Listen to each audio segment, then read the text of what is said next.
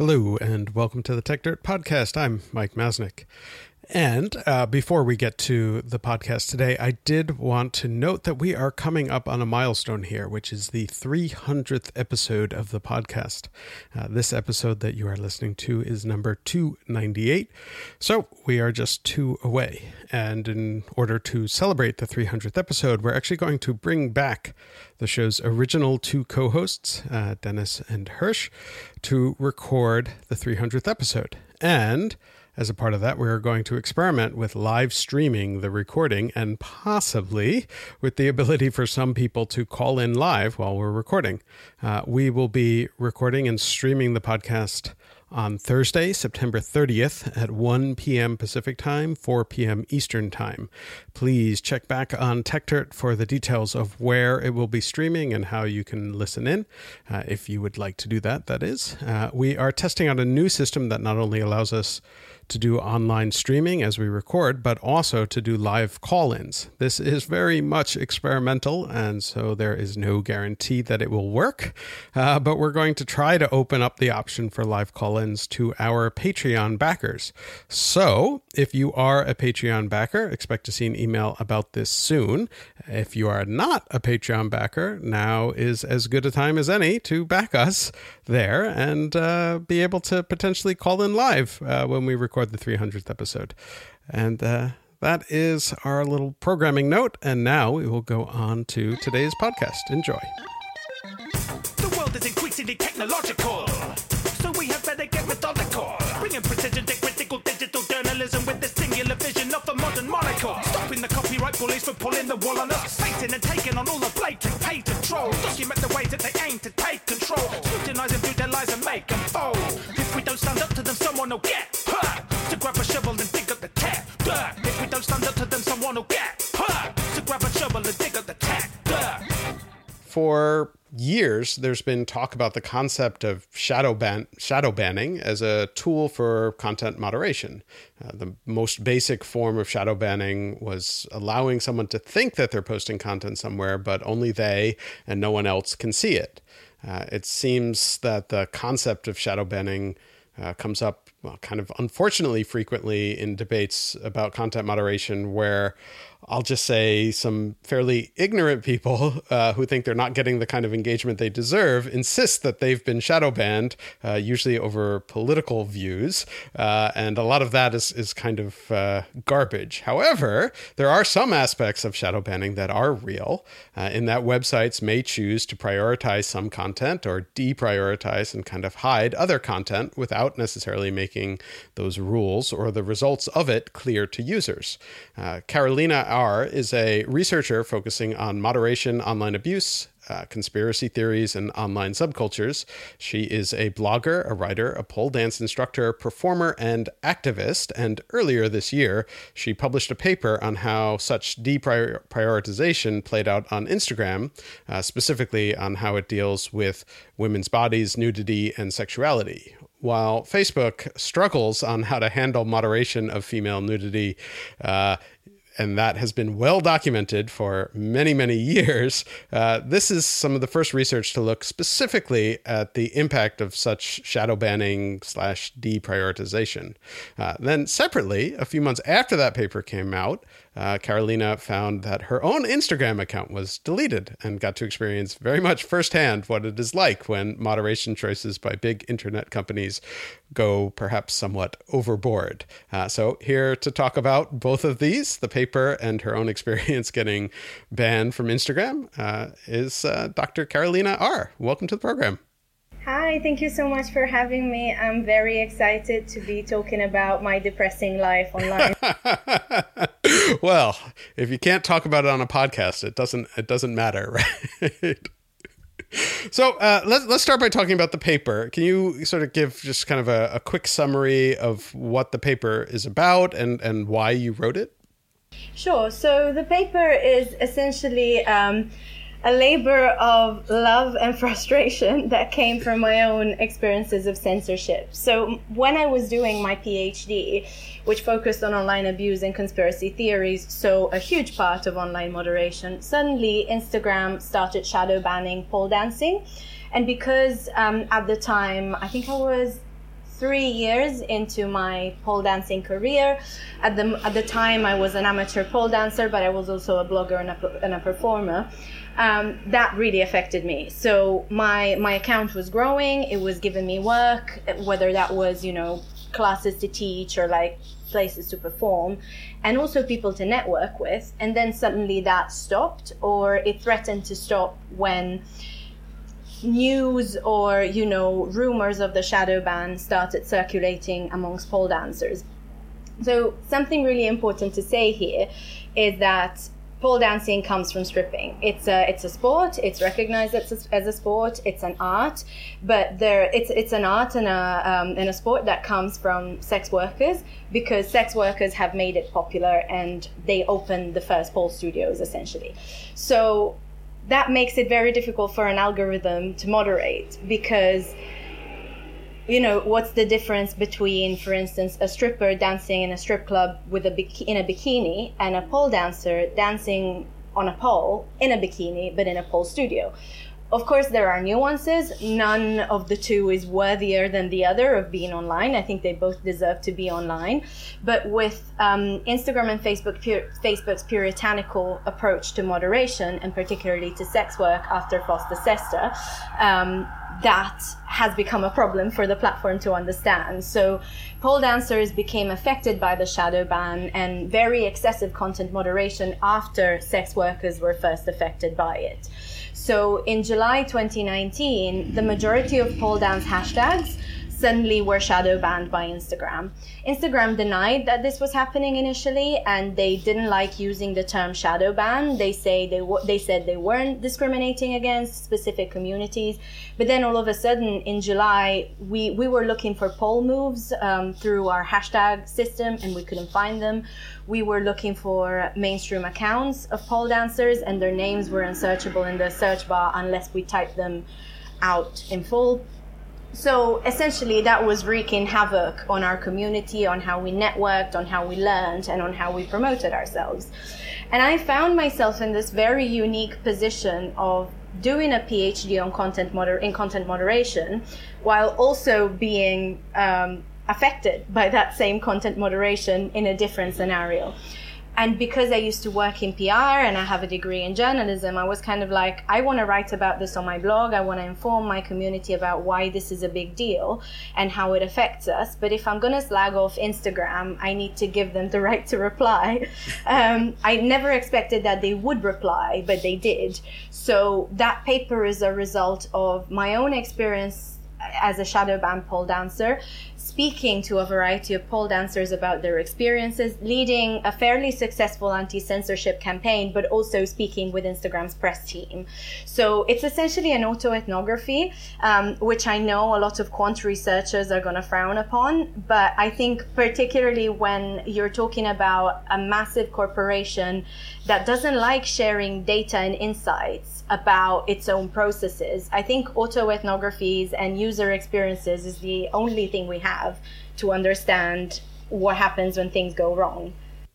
Yeah, and I think that's actually a really interesting point to dig in a little bit on, because there are all these other stories, especially recently, about Facebook kind of hiding data from all sorts of academic researchers, or like shutting down the NYU Observatory that was trying to collect data, and so much of there's a lot of I hate to use the phrase, but like misinformation, disinformation about content moderation itself, and even a significant amount of that comes from the fact that Facebook and the other platforms too, but certainly Facebook by a large measure, are very secretive about a lot of their practices. And so even, I find it really interesting, that you said, Facebook denied that they were doing this. And some of that I think probably comes down to terminology, right? So like all of the platforms tend to deny that they do anything called shadow banning, and they hate the phrase shadow banning. And I mean, in your paper, you talk a little bit about the kind of the history of shadow banning, and I actually think that's interesting. Actually, let me ask you that. Like, do you want to, sort of maybe explain a little bit of the history, kind of like where the term shadow banning came from, and how that term has been used, and maybe even how it's changed over the years? Yeah, definitely. So the term itself originated in the noughties, I believe, on a forum called Something Awful, so where a lot of things originated, to be honest. Yes. And shadow banning was a practice that moderators used to limit the views of, the posts by those that were trolling other users, which, in a way is something understandable. The practice itself of hiding content has always been there since, the internet kind of came to be, but the origins of the term came from the noughties and from Something Awful.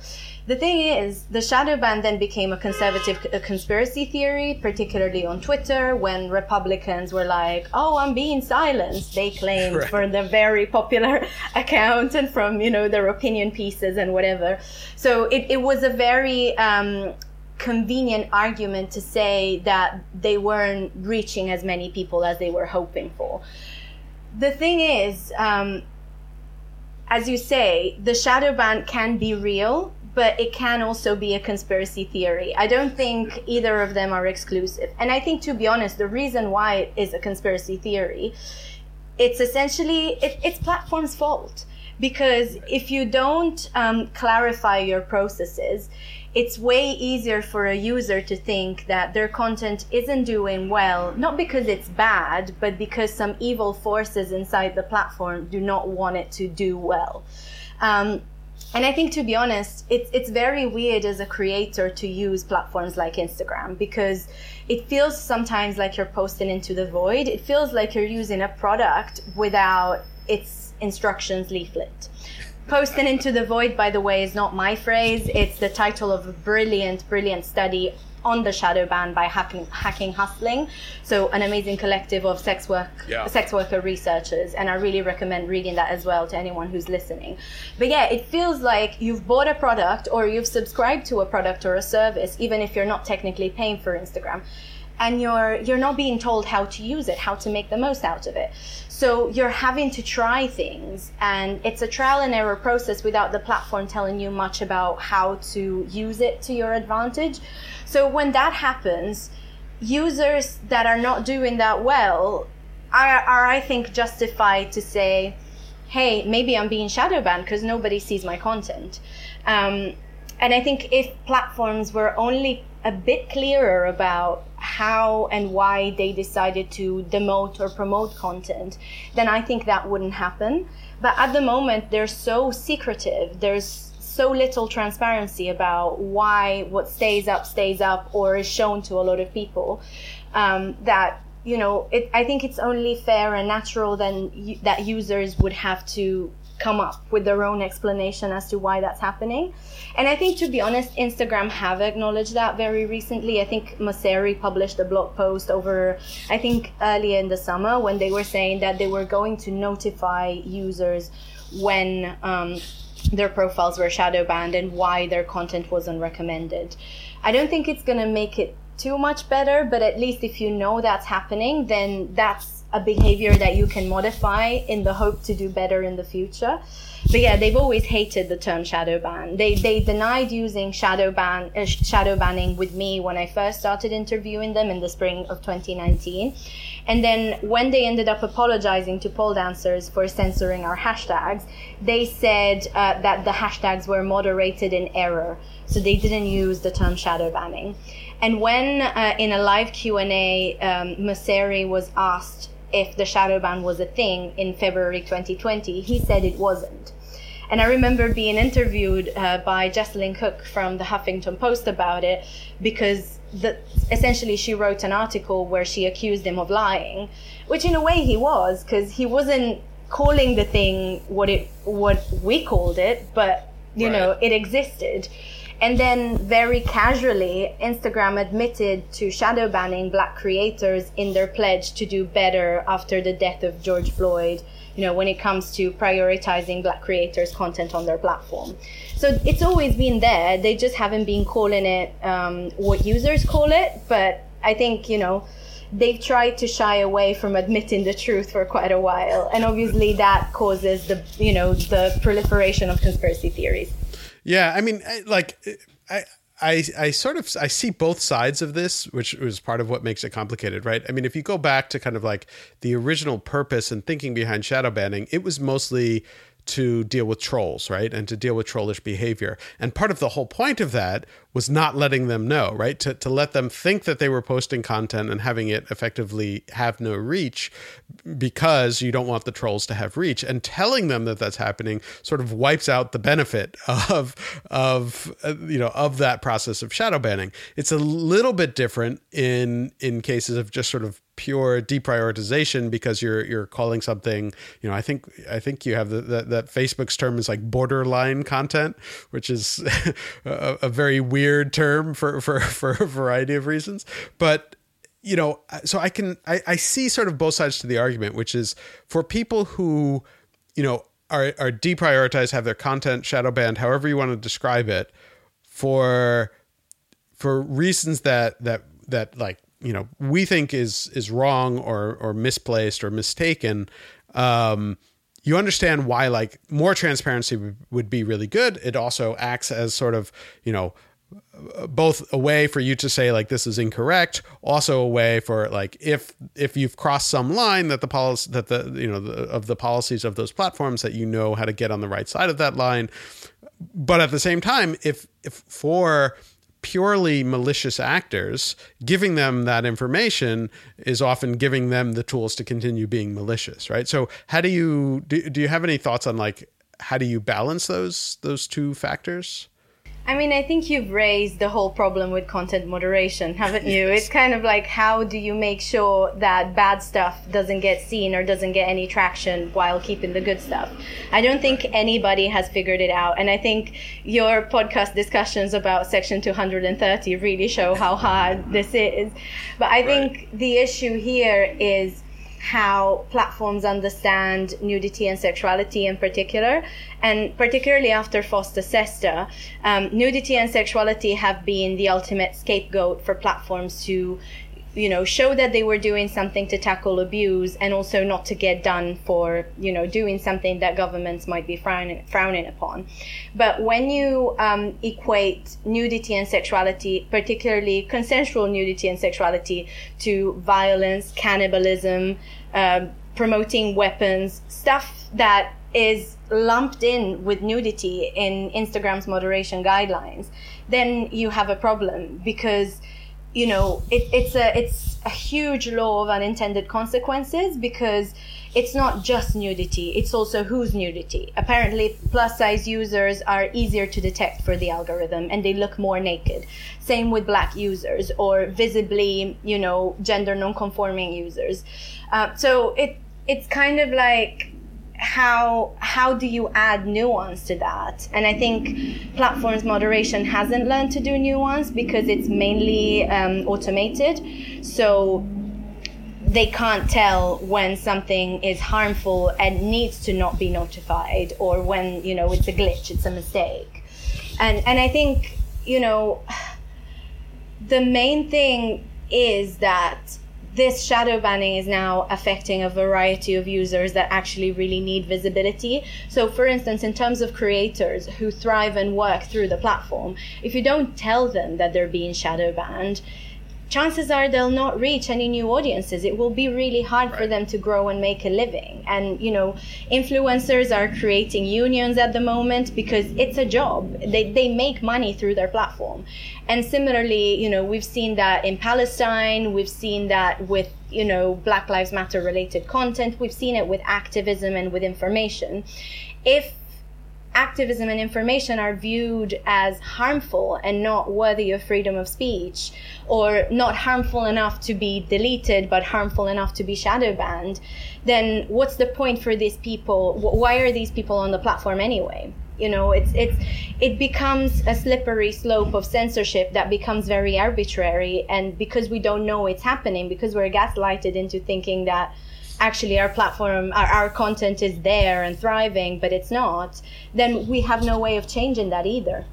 Yeah, and I think there's a really good point that you make that you sort of alluded to in what you just said there, and you make it directly in the paper, that I think is really important, which is that so many of the conversations, frankly, stupid conversations about content moderation focus on like political speech. And none of the platforms are focused on political speech. What you're saying is that the real impact of it are often like the more marginalized communities, the people who are not going on Fox News and screaming about it, obviously, but, people of color, LGBTQ, all of those are the ones who are impacted much more frequently by all of these practices and don't have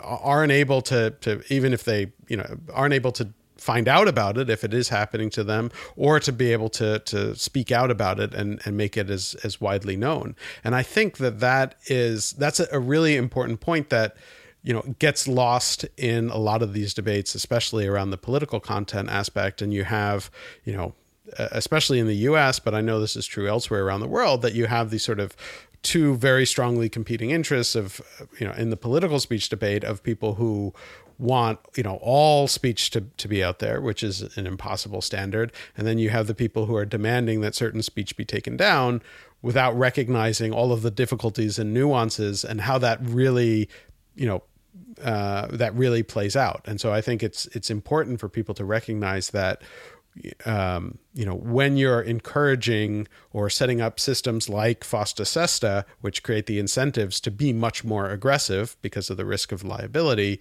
that the impact is really felt by much more marginalized groups, and people who don't have as much of a voice and certainly don't have as much reach into these platforms to say, hey, why is my content not showing up anywhere, or why am I not getting the kind of engagement that I expected? And so I think that's like a really valuable contribution that your paper highlights and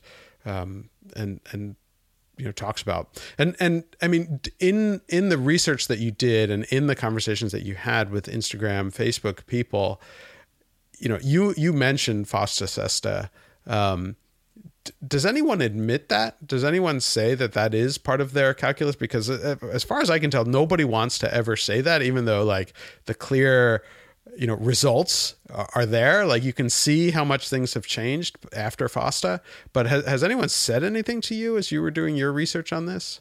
So it seems like FOSTA SESTA is more of a boogeyman than the word shadow ban. They don't like it. So every time I've been asking them about FOSTA SESTA, their press department has a masterful approach in avoiding answers. Yeah. So they would say that they comply with local law and with general, something like common sense standards, something like that. But then, I'm in the UK, so why am I being censored according to a law that was approved in America? So they've never really mentioned that directly to me, but so just to give you a bit of a panoramic and background in the type of people I talk to. So initially I started talking mainly with press. Those were the people who would always answer me in relation to articles on my blog. And that continued up until December 2019. Then I started a petition, which is currently at over 121,000 signatures, for Instagram to reconsider their terms of use, particularly when it comes to nudity and sexuality. So when that petition was gaining traction, and also through academic contacts, I started speaking with Facebook policy. So actual people in charge of making or enforcing or, discussing the policies that they use. So those people never refer to FOSTA SESTA. But then when when I started more actively posting about issues regarding moderation on my Instagram, some people, let's say whistleblowers, would mention FOSTA SESTA. So some people that followed me or some people that interacted with me that were inside the company but didn't speak on an official capacity. So essentially the effect is being felt. We all know it. Why did it start being felt in 2019 when FOSTA SESTA was approved shortly before? you know, it's kind of like calling it what it is, but they haven't used the actual name officially. Yeah. I wonder, because Facebook famously was the tech company that supported FOSTA, if they're extra conscious of not mentioning it and sort of the impact of it, which is just kind of crazy. So let's move on to the other story that I mentioned in the opening, which is that, a few months after this paper came out, you yourself got banned from Instagram. So what happened there? Yeah, so it's quite random, to be honest. So I think, as I said, I had been having regular communications with both Instagram Press and Facebook Policy. So that's quite hilarious in itself, because they know who I am. Like, they know my face, they know my handle, they know what I post. And I'd been informing particularly Policy of the effects that their moderation policies have on users. I did a survey together with other users that I communicated with them, and they were horrified by the results and how powerless people felt. So I was known to them. And since their new terms of use were approved, it's very difficult to post links on Facebook without being deleted.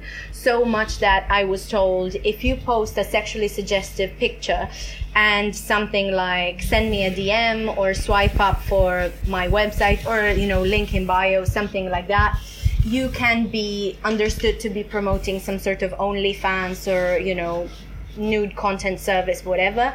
So that might get you deleted. Of course, sexually suggestive, according to whom and what's the threshold and whatever, it's not for us to know. But that being said, I did post about it very recently. And then I posted a few days after a picture with my 92-year-old grandma. And then the day after, I log onto my account to find that it was disabled. So for anyone, like my Instagram is public, everybody can go and see it.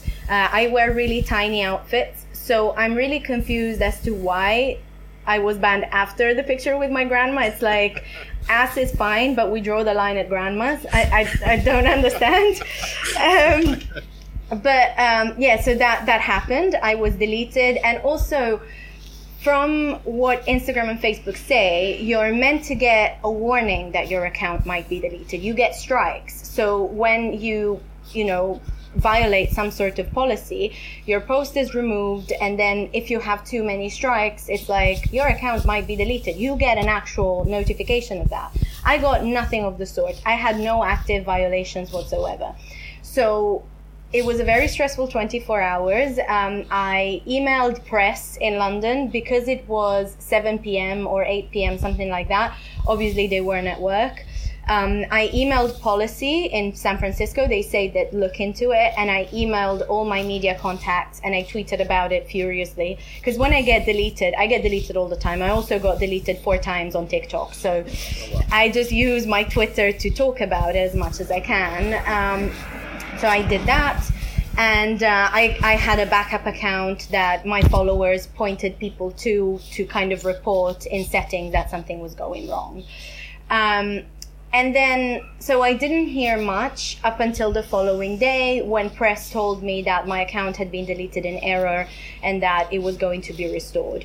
Policy gave me no other information. They said that by the time they were active, pretty much the issue had already been resolved, so they had nothing to say. But then again, one of the whistleblowers in my following said that it was a case of false positives. So maybe, a variety of things that I posted created a cocktail of deletion without a warning. But to this day, I don't know what happened, not for sure. Although in my experience and in the experience of a lot of other users in my network and in my community whose accounts were deleted, we were deleted after reporting either cyber flashing. So I got a bunch of dick pics that day that I just reported, and other people reported it in impersonation and then got deleted. So I don't know if that's correlated or related at all. I have no idea, but that is happening quite a lot, and also shows you the power imbalance on platforms. But also, I think what this really highlights is that I got my profile back because I'm a freak case. I'm an academic that researches on online moderation, who gets moderated heavily, who also happens to be a pole dancer. But if I were just an average Jane, chances are my profile would be gone. So what's happening at the moment is that I'm having to take on requests to Facebook policy to look into deletions. And as a result, a variety of accounts have been restored, but it shouldn't be up to me to do this. And I shouldn't have this privilege because of who I am. Their systems should work. Yeah. Or have at least decent appeals, you know? Yeah. No, I mean, I've gone through the same thing, obviously, because of all the writing and talking that I do on these topics and the conversations I've had with the platforms. I have, you know, on more than a few occasions had to help out friends or people that I know who were, you know, it appeared banned or suspended improperly.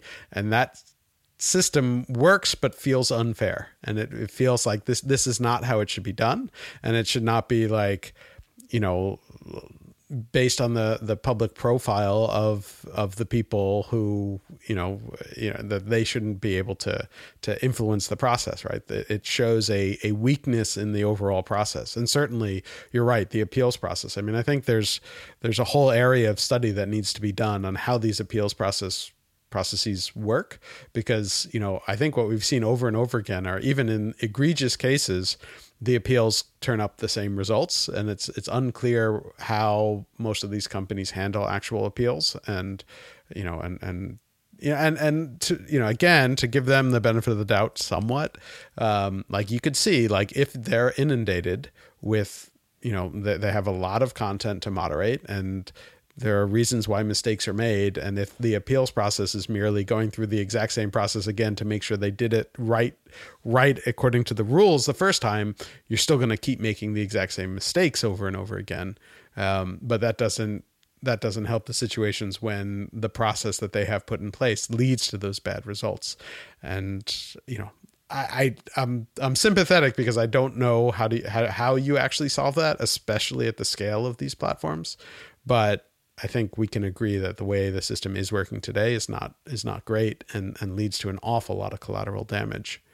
Yeah, and I think that ties in really well with the very recent Wall Street Journal investigation into how, you know, some accounts are whitelisted and prioritized on Facebook and Instagram, which I would also like to say is not news to creators. I mean, we know that, like, we pole dancers, but also particularly strippers, we have to censor ourselves to make sure that we're not deleted, while the likes of Cardi B and, you know, other people who use stripping aesthetic, and Cardi B was a stripper herself, so, you know, it's only fair that she does that, they are left up because they are celebrities. So there is a clear disparity in what is allowed by big accounts and what isn't allowed on smaller accounts.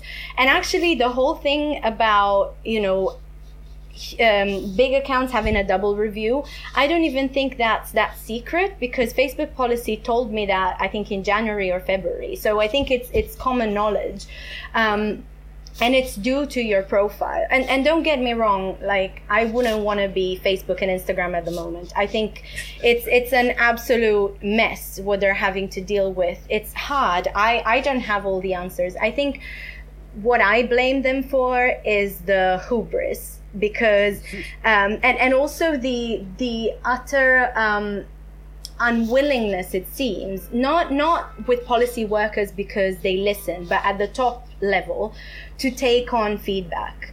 Because if you have a legion of users that are telling you, hey, we have these experiences and things are not working, it shouldn't take a PR shit show for you to fix your processes.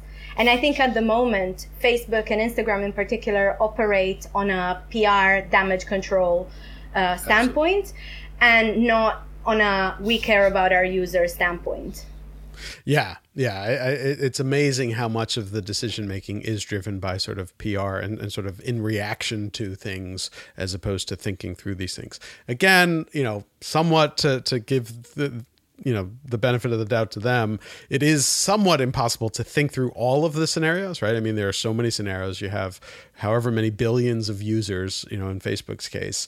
And so I recognize that, but it is fairly remarkable how much of it is driven by PR. And, you know, on the note of, like, you know, the different different treatment for different people. The Wall Street Journal story, which if people haven't heard it, basically that it was revealed that Facebook has a list that's like 5 million people who basically the rules don't directly apply to them.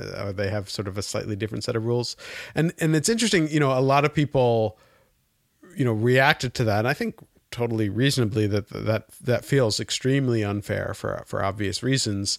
But there was an interesting discussion that I saw from, started by it was Dave Wilner, who was Facebook's original content policy person, who sort of explained how that happens. I mean, he wasn't apologizing for, he wasn't, forgiving. He was saying, this is still bad, but you have to recognize like how this happens, which to some extent, that sort of setup is an attempt, not a good one, but it is an attempt to add in some level of context. We keep talking about how many of these things are these are decisions that are made that are context free. And that's part of the problem. If you understood all the context and what is happening, what this user is trying to do, you would recognize that it is not bad or malicious or problematic or borderline, as Facebook uses the term. And so having a sort of, whitelist of users is one way to sort of say there is additional context here, but it's a really, really broad brush approach to doing that, and leads to really questionable results, as the Wall Street Journal article kind of highlighted. But I don't. It feels like there has to be a better way, especially for a company that large. Yeah, I think like that really highlights the issues with content moderation, doesn't it? Because this approach is like that doesn't have any nuance, doesn't have any context, but it really shows you how Facebook is acting like a global government. Should they have that many users, and should they, an American company, be in charge of moderating their content without context? And should that moderation be completely automated?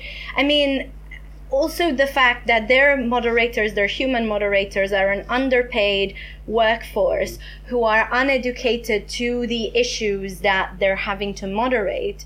To me, that's mind-boggling, because imagine if our police was not aware of the issues for which it had to, enforce the law. It just makes no sense. And I think, I'm thinking of my own community, of the pole dancing community. It's so varied. There are so many, fights and disagreements without the pole dancing community. There are people who understand pole as a sport and as an art and who reject its stripping past. And there are people like me who are grateful to sex workers for having created a sport that we love. But how can you come to that from the outside without knowing anything about it? And is a pole dancer performing a pole art ballerina routine the same as a pole dancer performing a stripper style routine? They're not, but sometimes you get a super, fully clothed pole fitness routine being deleted. And as I said, I want all the naked ladies out there. I don't want anybody to be censored for, performing on a pole, whether that's in a studio or in a strip club. But the algorithm cannot apply that nuance because it doesn't know our community, just like it doesn't know many other communities. And neither do the moderators. So I think it's very important to get insiders that are paid well and that are not paid by the moderation to kind of do that job. Yeah, and it's it's really obviously there are problems with both the algorithmic approach and the human moderator approach, and also there's sort of a human cost to the human moderator approach. And I'm reminded of, there was a documentary a few years ago, I don't know if you've seen it, called The Cleaners, which is it's a really eye-opening and I thought really interesting documentary, and it really focuses on Facebook moderators in the Philippines. I think it's been a few years since I saw it, and there's sort of one incredible part where they kind of they're talking to one of these moderators, and she more or less admits that she has absolutely no problem with any kind of nudity or sexual content. Like, that's wonderful to her. She's like really happy to leave that kind of content up. But anything that is religious, that strikes her as blasphemous in her viewpoint, is horrible and has to be taken down. And you're like, oh, you begin to realize like, oh, every individual's like own personal biases come out in these decisions. And even if they have kind of a clear set of rules and this is what is allowed and this is what is not, it's impossible to separate that from your own biases. And then you sort of multiply that times, you have however many thousands of moderators, you have so many different cultures, you have so many different subcultures, you have so many different languages, you have so many different rules in different countries and laws in each of those countries. And you add in just the individual perspectives of the moderators. You add in the algorithms that can't determine nuance, and you begin to realize what an impossible mess this whole thing is. And anyone who thinks that there's like some easy answer to all of it is going to be very, very disappointed because there's not. But that doesn't mean, at the same time, like that everyone just throws up their hands and says, well, you can't do anything, so don't do anything, right? That we should always be looking for how can these processes and systems be improved. And I think that's a lot of, what you're focused on and what you're talking about. Yeah, and I think, my number one pet peeve in these discussions is when people say, well, Facebook is a private company, they can do what they want. And I completely disagree. They can't do what they want. I don't think any private company does what they want. They have to adhere to laws, including human rights standards. And so should Facebook. And on top of that, Facebook pitched itself to us as the herald of freedom of speech, the company that facilitated the Arab Spring. So they have acted multiple times as a civic space. They like playing it both ways, which is why in another paper I argue that social media should be viewed and regulated as a corpo-civic space. So a corporate company with some civic obligations. And obviously I don't have all the answers, but even if Facebook do say that they use human rights in their moderation, at the moment I can't always see that. So I think if government law or government interference has to come in, I think human rights has to be the first thing to do, because I think the more we put in ad hoc laws like FOSTA-SESTA, the more platforms are going to act conservatively because they don't want to be hit in their bottom line. Yeah, I mean the risk of liability is a strong motivator for lots of companies. I mean, I think that we could go sort of deep on a tangent here, and we probably shouldn't, but like the whole like debate over like civic space or the phrase we usually use here is like public square. I think that gets really tricky very quickly, and I'm not sure I agree with you on that, because I think that becomes very challenging. I think part of the issue from my standpoint is that, and Facebook might be a unique case just because of its sheer size and scale, that becomes somewhat different. I think for other platforms that are smaller and are more targeted, like that is kind of an important part of what they are doing, which is they are sort of structuring themselves to create a kind of user base and a kind of community that they want. And any sort of risk of them sort of being declared a public square civic space challenges that, and also takes away their ability to sort of focus on the kinds of community and the kind of usage that they want. The question then is, does that also apply when the entire world is on your platform, which is the case with Facebook? I can see the arguments on both sides of that, and I also fear that like focusing, sort of overcorrecting on the human rights aspect of it also leads to challenges. I mean, obviously, this is the point of all of this, right? And there is no perfect solution, and you're always going to run into challenges. But you also get that case of, if you're focusing on human rights and a human rights aspect, that does allow for some level of trolling and abusive behavior as well. And platforms have legitimate reasons to want to try and block that also.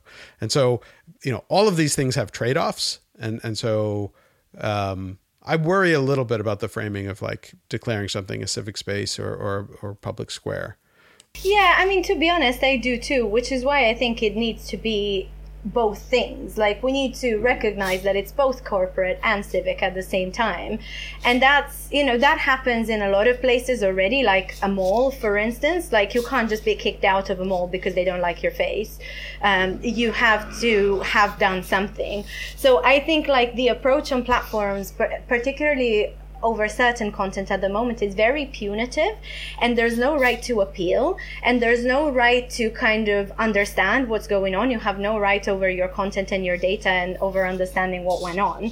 And I think that's what needs to change. And that's why, I think it's important to kind of not be too stuck on either the corporate or the civic sides.